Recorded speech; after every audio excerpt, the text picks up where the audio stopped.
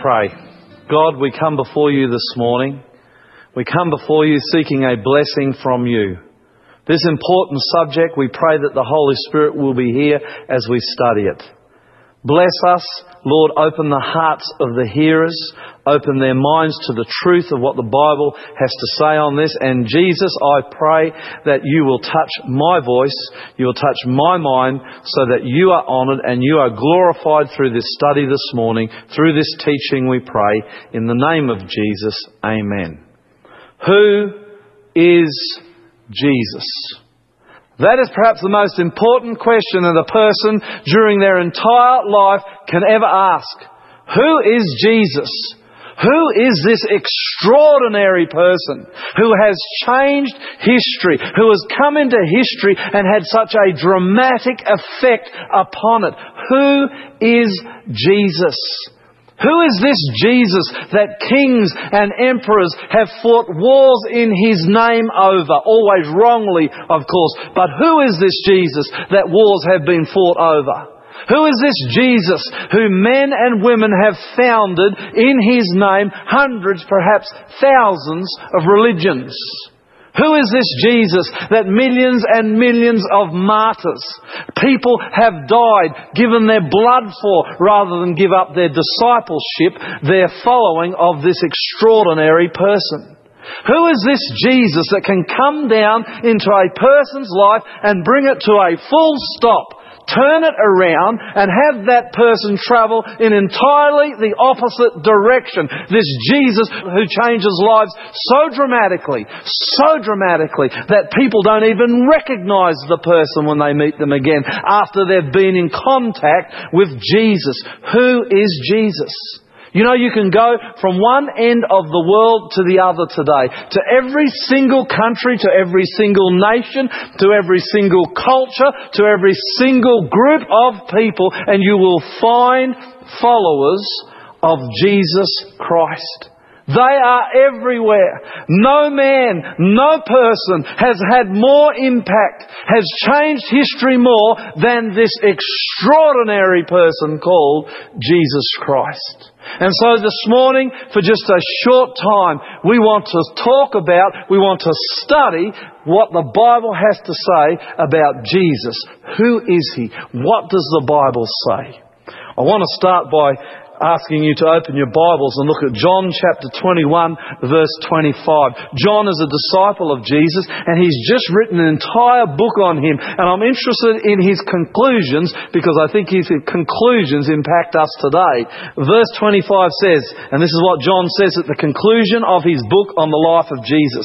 He said, Jesus did many other things as well. If every one of them were written down, I suppose that even the whole world would not have room for the books that would be written. And so today, we're only going to spend a short time looking at who Jesus is. We can only scratch the surface of who this extraordinary person is. But scratch the surface we will, and I hope it creates in you a hunger to know more about this extraordinary man, this extraordinary God. So let's begin our Bible study by going to John chapter 17, verse 5. And we're going to ask the first question. It's a question that my two little daughters always ask people when they meet them. And it can be a little bit embarrassing, because they'll look up at them and they'll say, "How old are you?" My little one especially is constantly coming to me. Often I'm working in my study on sermons or Bible studies, and she will come to me and she'll say, "Daddy, how old are you?" And I always turn to her and say, "Well, I'm 43. "You're 43? Oh, off she goes, and she'll wander away for a little while, and then another hour or two later, she'll come back into my study. "Daddy, how old are you?" And I'll look at her again and I'll say, "Well, I'm 43. One day she'll get it. I'm 43. John chapter 17 verse 5 gives us a glimpse into the age of Jesus Christ. Jesus is praying a prayer here. He's on earth. He's working on earth for God the Father, and he prays a prayer, and it's an interesting prayer. And he says this in his prayer, "And now, Father, glorify me in your presence with the glory." Look at this. Look at this.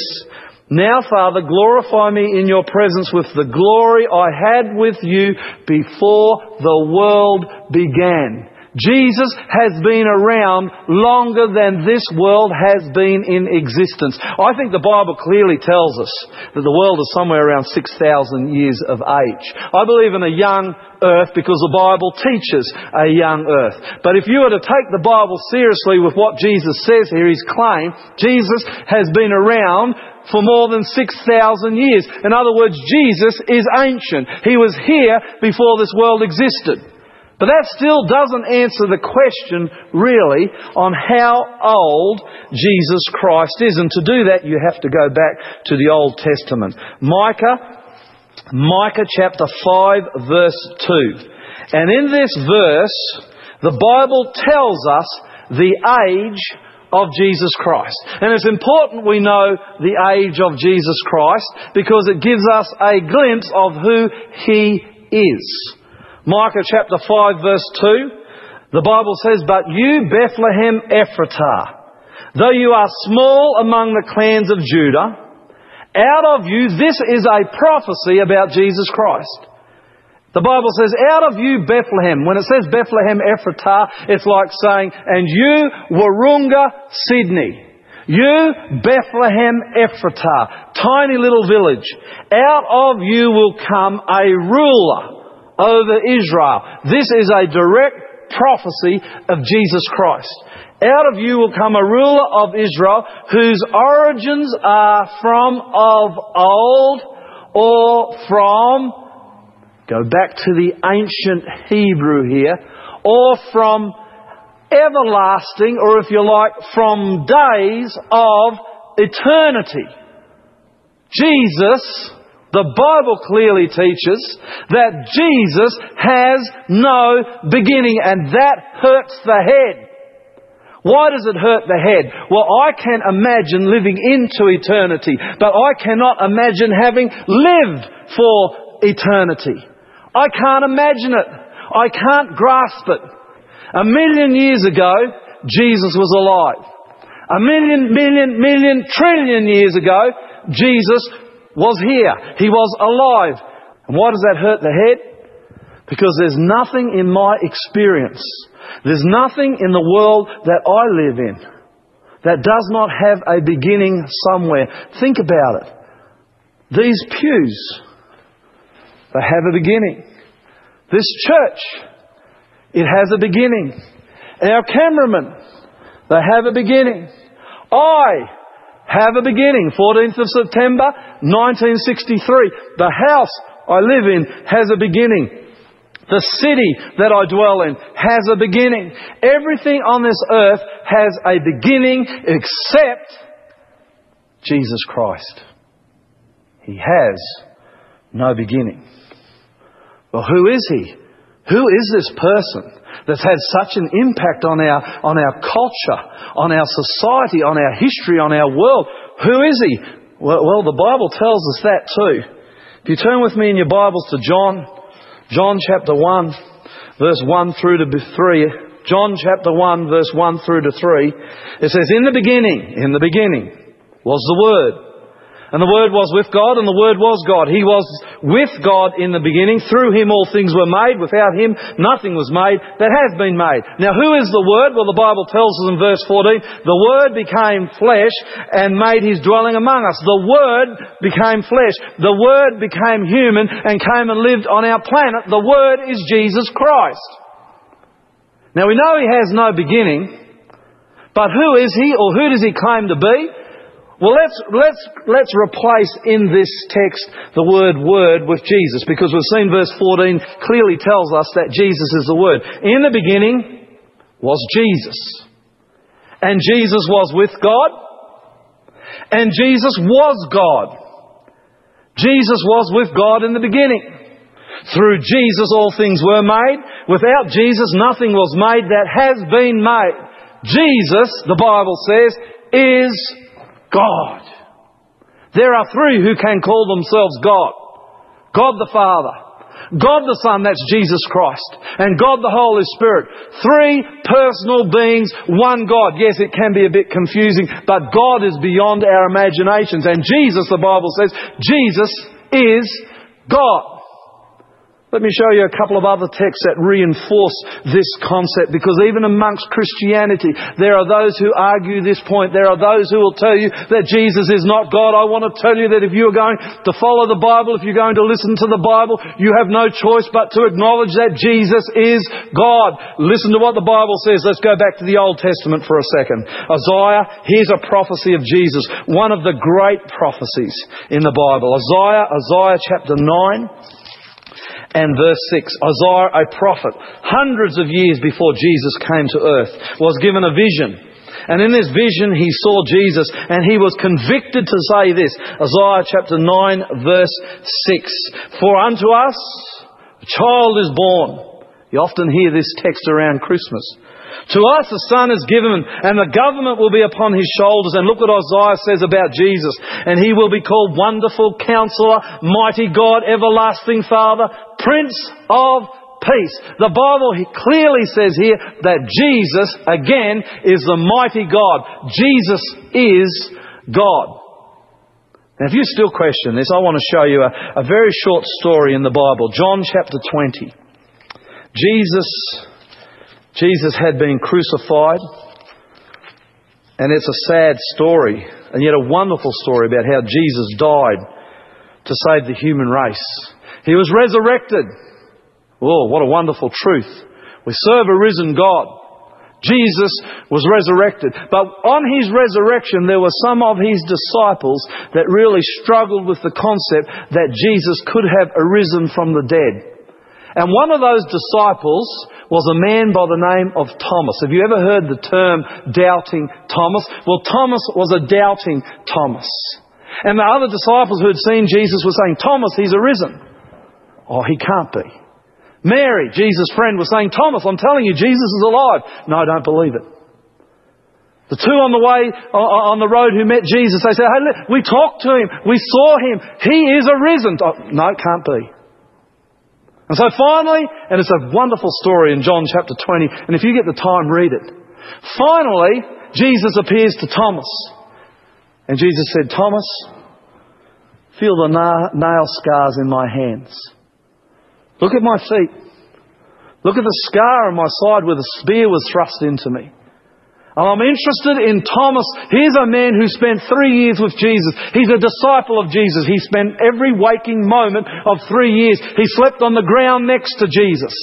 Here's a follower of Jesus, closer to him than just about anybody had ever been in the history of the world. And look what Thomas does when he realizes that it is Jesus risen from the dead. John chapter 20 verse 28, Thomas said to Jesus, he's just been shown the scars in his hands and his feet and his side. He falls to his knees. And Thomas said to Jesus, my Lord and my God. Jesus is God. If you're going to listen to the Bible, if you're going to read the Bible, if you're going to take notice about what the Bible teaches, there is no options here. If you're going to call yourself a Christian, then you've got to accept that Jesus is God, and it's an eternal question. Because if you can't accept who Jesus is, then how can you have Jesus for your Saviour? It was God who came down to the earth in human form. It was God who came down here to save us. It gives you a sense of the immensity of what was going on. Hebrews chapter 1, verse 8. If you're still struggling with this concept that Jesus is God, then perhaps you need to look at what God the Father himself has to say about Jesus Christ. Hebrews chapter 1 and verse 8. God the Father is speaking here directly in the Bible. You don't see that much in the Bible, where God the Father actually directly speaks and it's written down verbatim what He says. But here you have an instance of it. Hebrews chapter 1 verse 8. But about the Son, God says, this is God the Father. And now this is what He says about the Son. Your throne, and He calls Jesus, look at it, He says, your throne, O God, will last forever and ever. God the Father says that Jesus is God. In fact, I just want to show you one other very short story here. You go back to John chapter 10, and Jesus is talking to the Pharisees, a group of people who hated him. John chapter 10, verse 30. And Jesus makes this claim. He says to the Pharisees, I and the Father are one.